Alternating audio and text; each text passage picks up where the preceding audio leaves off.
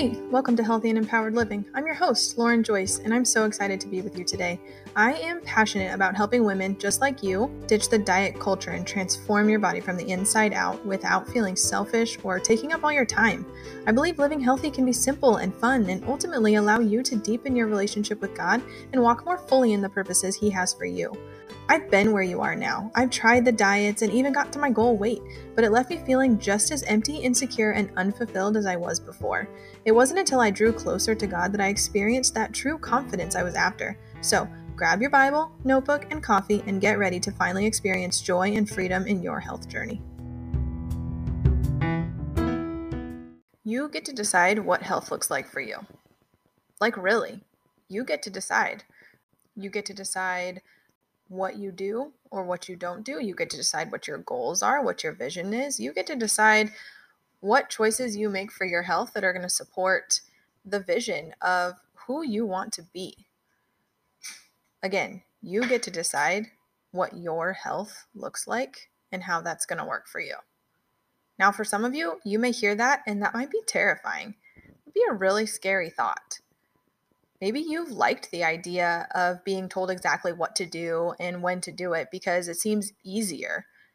It seems like being handed a plan and told to follow it is exactly what you need. But does it work though? If you've tried all the different diet and workout plans that are out there and haven't been able to make any of them stick, I'd like to challenge your idea that following a plan and being told exactly what to do is what's going to work for you. Because here's what I found.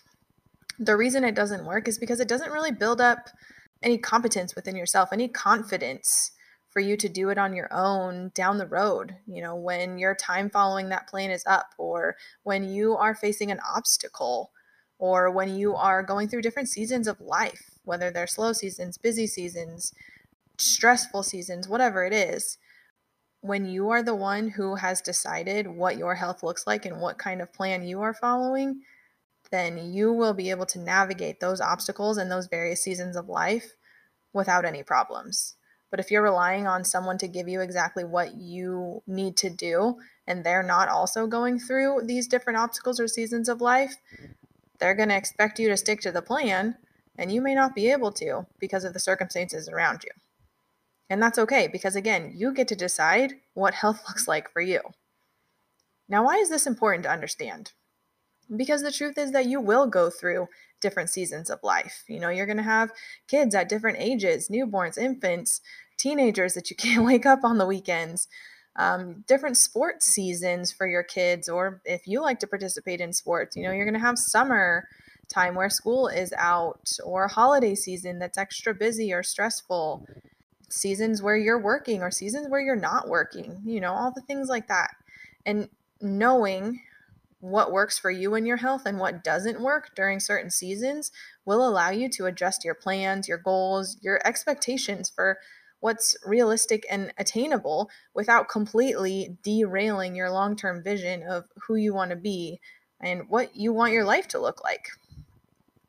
Now, this might feel very overwhelming to think about and to try and decide what you want your health to look like. And I will say it does take a little bit of clarity for sure.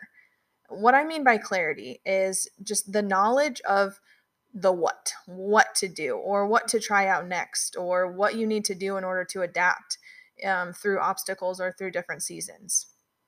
And what I want to do is I want to break it down to 3 simple areas to pursue clarity around living a healthy and empowered life. Now, I call these my 3 pillars of joyful health, and it's actually exactly what I use when I'm working with clients inside my coaching program. So these 3 areas are mindful nutrition, joyful movement, and spiritual growth. Now, on my journey, I began researching and learning the things that I needed to know about healthy eating and exercise that really worked for me. In order to begin making better choices and being disciplined around my habits, I first had to know what to do, and in contrast, what not to do. I had to figure out strategies around breaking negative cycles, replacing certain habits, dealing with emotions in healthy ways, all the things. And when it came to my spiritual growth and my walk with the Lord, I had to fill my head with more and more truth from the word, the Bible, so I could discern the lies of the enemy and not fall into those traps of thinking. The more I knew about God, the more I wanted to know about him, and ultimately the more I wanted him. Okay, I'll come back to more of that later. But for now, let's start off with mindful nutrition. Before I talk about mindful nutrition, I want to paint a quick picture of what you probably have heard of or experienced with dieting or healthy eating. It may be things like it's restrictive, you have constant cravings, it's hard to stick to, it takes time to plan, it can cost a lot of money depending on which diet you follow or supplements you might need to go with it. Your family isn't always doing the same thing or isn't on board with what you are doing. Does that resonate with you at all? Those were my thoughts and feelings many years ago when I discovered a new way to eat healthier. See, when I started my mindful eating journey, I was afraid I would still feel frustrated and overwhelmed. I didn't think I'd be able to do it, but after just a short while, I realized that I was way overthinking it. So let's break it down a bit. What does mindfulness mean? It simply means being fully present in what you're doing. So, mindful eating then is being present and fully aware of your eating, the food you're consuming, how it makes you feel, learning to really listen to your body. So, the biggest lesson I learned through my mindful eating journey is to be more aware of how foods make me feel, which helps me be able to make more informed choices about what I'm eating. For example, when I drink too much coffee, I feel really jittery and I can't focus. Therefore, I don't want to do that anymore. Or when I eat a ton of sugary sweets, I tend to feel sluggish. I get a stomach ache a lot of the times. Therefore, I don't want to do that anymore. On a positive side, when I eat more nutritious foods like a ton of fruits and veggies, good sources of proteins, things like that, I tend to feel really good. I feel full. I feel my energy levels are even throughout the day. I don't experience tummy troubles, things like that. And I want more feelings like that. So I tend to eat those foods that produce the results I enjoy. So, being aware and recognizing how your body and your mind reacts to the things you put inside it is so important for this process of mindful nutrition. Now, I want to get practical here with 3 ways you can start practicing. And I'll make a note too that there's many different ways to practice this. So, don't think that like these 3 things are it. Remember, you get to decide. I just want to give you a couple examples. So the first one, and this is all 3 of these are things that I take my clients through when I'm helping them practice their mindful nutrition. So the first one is eat when your body says it's hungry, not when the clock says that it's time. So, for example, one way you could practice this is when you wake up in the morning, if you're not feeling hungry yet, don't eat breakfast right away, even if that's typically what you do. If you normally eat dinner at a certain time, like right when you get home from work or right when your husband gets home from work or whatever, have dinner ready. The kids need to eat, feed the kids. And if you're not quite hungry yet, don't eat yet. Now, the reason this is so important is because it allows you to really focus in and start learning your hunger and full cues. What I mean by that is simply recognizing when your body is physically hungry and when your body is not hungry or when it's full. Now, the other reason this is important is because it allows you to practice making food choices when you are feeling hungry. So how many times if you're like super, super hungry and you go to the kitchen and you just want to pick the easiest, closest thing, right? And you don't really put a lot of thought probably into the choice that you're making or what food you're choosing because you're hungry and all you're thinking about is putting food in your body. And so being able to practice this idea of eating when you're hungry, not because the clock says it's so, and practicing learning what your hunger and full cues feel like to you allows you to be able to practice making those food choices in those moments when you are really hungry. Now, I don't recommend jumping straight to trying to make your best food choices when you are really hungry. What I typically recommend to clients is if they are practicing this, say for breakfast, when you wake up in the morning, if you're not hungry, but you would typically eat breakfast right away, choose what you're going to have for breakfast. So if you're going to have yogurt and fruit, then you know that in your head. You've already made that decision. And then later on in the morning, when you are feeling hungry, you say, okay, it's time for my yogurt and fruit now. Hopefully that makes sense. So the second way that you can practice mindful eating is paying attention to your emotions around food. So this is going to be asking yourself things like, am I eating because of an emotion such as stress, anger, sadness, boredom, something along those lines? Or am I eating because I am physically feeling hunger. Now, this one kind of goes hand in hand with the previous one because you really have to be able to recognize your physical hunger if you are then going to try and recognize times where you may be wanting food, but it's not because of physical hunger, right? So an example for me when I was going through my journey is that I really discovered that in the afternoon after I put my kids down for a nap, I was always craving food. Now, our schedule was pretty strict at the time that I was discovering this, and we literally ate lunch. They went down for a nap, and then I would come out from laying them down for their naps, and I could not figure out why because clearly I was not still hungry because I had just eaten lunch. So I started thinking about, okay, what emotions am I feeling that is causing me to want to go to the kitchen and grab a snack even though I'm not hungry? And after sitting and processing and really thinking about this, I realized that I was experiencing this loneliness, which seemed outrageous to me because I'm with my kids all morning, really all day, and putting them down for naps is the only time that I have a break from them. How could I experience loneliness when all I want is a break from them? But for me, the reality was it wasn't a loneliness because I was being alone or I was physically alone. It was a loneliness of not being able to connect on an adult level. Now, I know all the moms listening can relate to that. So that's what I was experiencing. So once I was able to recognize that, instead of going to the kitchen and eating a snack and not dealing with the fact that I was feeling lonely, I would call my husband, call a friend, call my mom, I would find other ways to fill this feeling of loneliness instead of with food. So that's an example that comes up for me. Now, I do want to say that eating and experiencing an emotion at the same time is not bad. Where it becomes an issue is when A, you're looking to food to fill a void or solve a problem that food wasn't meant to solve, or B, eating is the only way you are coping with a particular emotion. And again, this takes a lot of awareness and recognizing, hence the mindful part of mindful nutrition. Unfortunately, you can't begin changing anything or even know what to change unless you are aware and have clarity around where there might be problems, right? So the last practical step I want to give you that you can start implementing to practice this mindful nutrition is don't eat while distracted. In my program with my clients, I call it no EWD. So this means being fully present with your food, savoring each bite, not mindlessly stuffing food in your mouth while you're watching TV, scrolling on your phone, or getting work done. Eating while distracted can cause you to either overeat or undereat a lot of times because you're not paying full attention to how much you're eating most of the time if you're distracted. So some examples that I think of for this are if you are in the habit of watching TV during dinner at night, or if you find yourself scrolling on your phone during breakfast, or if you eat at your desk for lunch and you just kind of keep working through lunch. So now when you're implementing this one, I always like to say to start small.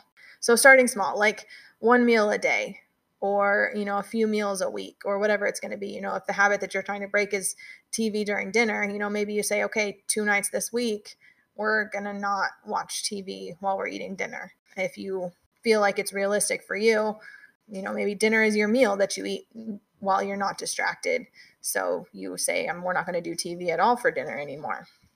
Whatever it is that's going to work for your family. Remember, you get to decide. So again, these are just a few ideas to get you started on your journey toward eating more mindfully, and really beginning to learn and discover what your body needs and what your health needs for you to be eating more or less of, and just becoming more aware of that. Okay, so next let's jump into joyful movement, which is really just exercise, right? Physical exercise. Now, exercise takes discipline and it takes effort, and it's going to be hard at times. Physical exercise is just as much of an exercise in the mind as well, to keep you pushing yourself to do more, to challenge yourself, right? Now, the reason I call this pillar joyful movement is because, again, you get to decide what you like.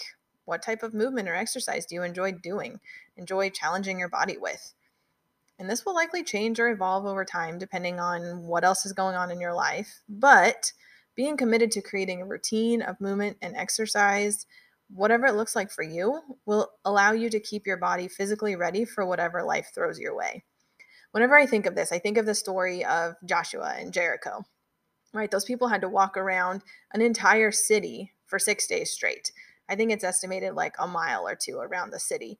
And then on the seventh day, they had to walk around it 7 times. So I'll let you do the math there, but that's a long time walking. They had to be ready to do that because God called them to. If they had said, yeah, no, sorry, God, can't walk that far because I'm too out of shape, like what would have happened, right? Sorry, that's totally a side note. So back on topic there. Exercise for me has really been a focus for most of my life.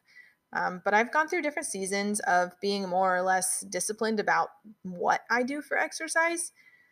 I've gone through seasons of following a super rigid workout schedule and seasons where I just did what I felt like when I felt like doing it. And the funny thing is, both of those seasons were hard in their own ways. When I was doing what I felt like, I would struggle to find motivation and fit in the workouts during my days. I was often way too lenient with myself. I didn't do as much as I wanted. Sometimes this led to beating myself up and getting frustrated, but over time with practice, I learned to really listen to my body for when it needed rest and needed certain kinds of exercise, and also learned to give myself some grace. Seasons of following a rigid schedule are hard because I have really high expectations of myself to do what I need to do when I need to do it, regardless of how I feel. I'm not really one to take flexibility in a routine easily, but I've definitely learned during these types of seasons that although I am following a plan, it's still okay to listen to my body and give it the rest it needs and be a little flexible when I have to. So, on a practical side here, I want to lay out 3 steps that you can take toward experiencing joyful movement in your life. So, the first one is cultivating a desire for it. Because the reality is, you may have very little desire to be physically active or do hard workouts or whatever.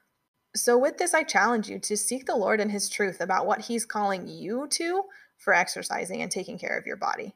Because the truth is, I can't tell you what to do or what not to do. Like, I want you to be seeking the Lord first and see what He is calling you to do. I do want to say to be careful in what you are choosing to do for exercise and in cultivating this desire of it, because you may go through different seasons of busyness, like I've talked about before, where your exercise is going to look different, and that's okay. But I also want to point out that exercise, it really can become an idol at times. And so making sure to be aware of that and be careful of your mindset and your priorities when it comes to scheduling exercise and movement into your life. I also want to talk here about having a vision, creating a goal or a vision for yourself of why you want to exercise, like really thinking about the big picture, your long-term goals, all the things. Whether it be keep up with kids, grandkids, run a 5K or a marathon, lift heavy things, maybe something like living without pain, whatever it might be for you, having that vision, that goal in mind to remind yourself of why you are doing this will help you in cultivating that desire for exercise, for joyful movement. The next step is learning and trying. So learn what types of exercise you need to reach your vision and your goals. This is going to come through researching. Google is a powerful tool, right? You may hire a personal trainer, whatever it is that is going to help you learn what it is you need to do to pursue the vision and goals that you have for yourself. And then think too about what kind of activity you enjoy. Because when you enjoy something, like truly enjoy it, you'll be much more likely to do it even on the hard days when you don't feel like it. And you're not going to dread it all the time, right? And the last step is to have a plan, but be flexible with the plan. So you want to know what your plan is going to be. How many times a week do you want to exercise and for how long? And is that realistic with your current schedule? Like, these are all questions that I ask my clients when they're thinking about adding exercise into their routines. And I always like to say the more specific, the better. Like, if you're going to wait until your alarm goes off at 5 a.m. to decide what kind of workout you're going to do, how likely is it to actually happen? Not very, I'm guessing. Not if it were me. I always like to say, if you don't find a plan, you're going to find an excuse. That being said, it's always important to be able to be flexible too, right? You may have a night you didn't sleep well because the kids got sick or something came up with family or work and that you didn't expect. You have to learn to adapt around those things and reschedule that workout if possible, or make sure to give yourself some grace if it's not possible to get it done. I'll also add here that sometimes giving yourself a little extra rest when you've pushed hard during workouts, or maybe you're feeling particularly stressed or fatigued, is totally okay. Your body probably needs it. But I also do want to challenge you not to let that become your regular excuse to not push yourself to do hard things. Okay, the last pillar for joyful health that I want to talk about is spiritual growth. Now, I talked extensively about why the Lord has to be the foundation of your healthy living in last week's episode called Confidence Doesn't Mean Doing All the Right Things All the Time. So if you haven't already listened to that, go there after you finish listening to this episode. That being said, I want to focus today on the practice of actually developing your relationship with the Lord through time with Him in quiet, in prayer, in the Bible.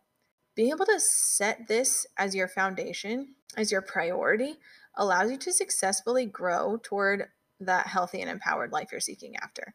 Not only does it keep your mind filled with truth and focused on what matters most, but it also helps you to continue on a path of discipline and creating habits in other areas of your health. I know I've already said it several times before, but remember that you get to decide what healthy looks like for you, and a healthy spiritual life and relationship with God is no different. You can decide what your habits and routines will look like, what will help you grow most in your walk with the Lord. So for me, my quiet time with the Lord has to be first thing in the morning. That doesn't mean I don't read the Bible, pray, do anything to develop my relationship with the Lord other times of the day, but I have that morning time no matter what, because I love the quiet of the early morning before my family gets up, where I can just sit and be with the Lord and pray and read and worship, whatever I feel led to do that day. Now, it hasn't always been that way. Believe it or not, I hated mornings just a few years ago. Might have had something to do with the young kids that I had, but that's a whole other story. But I knew that my relationship with the Lord was something important to me that I wanted to grow and develop. So I set out in that discipline to get up early every single morning and to read the Bible. And it was super hard at first. I had to work hard every single morning to not go back to sleep or talk myself out of getting up to read. Eventually, seeing the fruit, the work of the Lord in my life. That being said, the freedom of desiring this time with the Lord allows me to be flexible depending on my day or what season of life I'm walking in, like I had said before. But the bottom line is that continually growing deeper in relationship with the Lord is my number one priority, like above everything else in my life. And my prayer is that if you take nothing else from today's episode, that you hear this. When your relationship with the Lord is your number one priority, everything else will fall into place, because He will begin to align you to His plans and purposes, and you will have a growing desire to walk in full obedience to all that He asks of you. Jesus is life and freedom and everything you need. Like, no amount of getting healthy or eating right or physical exercise will ever replace the joy and hope and purpose of walking in relationship with the Lord. Okay, back on track. Practically speaking, what does this look like? It looks like making time for prayer and Bible study and worship. It means talking to God and listening to God and getting to know Him and sharing what you're going through and feeling with Him. It's a relationship, after all, which takes time and intention and effort, but it also looks like a desire to constantly grow. Like, our relationship with the Lord is meant to shape us and transform us, and that requires being growth-minded, like open to changing, looking for change even. I will say that most of the time change isn't comfortable, probably the majority of the time, but we aren't made for comfort, because it's in that discomfort that we grow. I'm guessing if you're listening to this, though, you're looking to make changes, but struggling with the how part of it. I hope you're able to take some good practical tips from today's episode to get you started or keep you going on your journey wherever you're at today. So my final encouragement to you is to keep growing, keep seeking change, keep seeking Jesus first, and all these things will be added to you. I'd love to hear your thoughts on today's episode. So in the show notes, make sure you get my email address and send me a quick email. Let me know what you learned, what challenged you the most, and what area you're looking to grow in the most.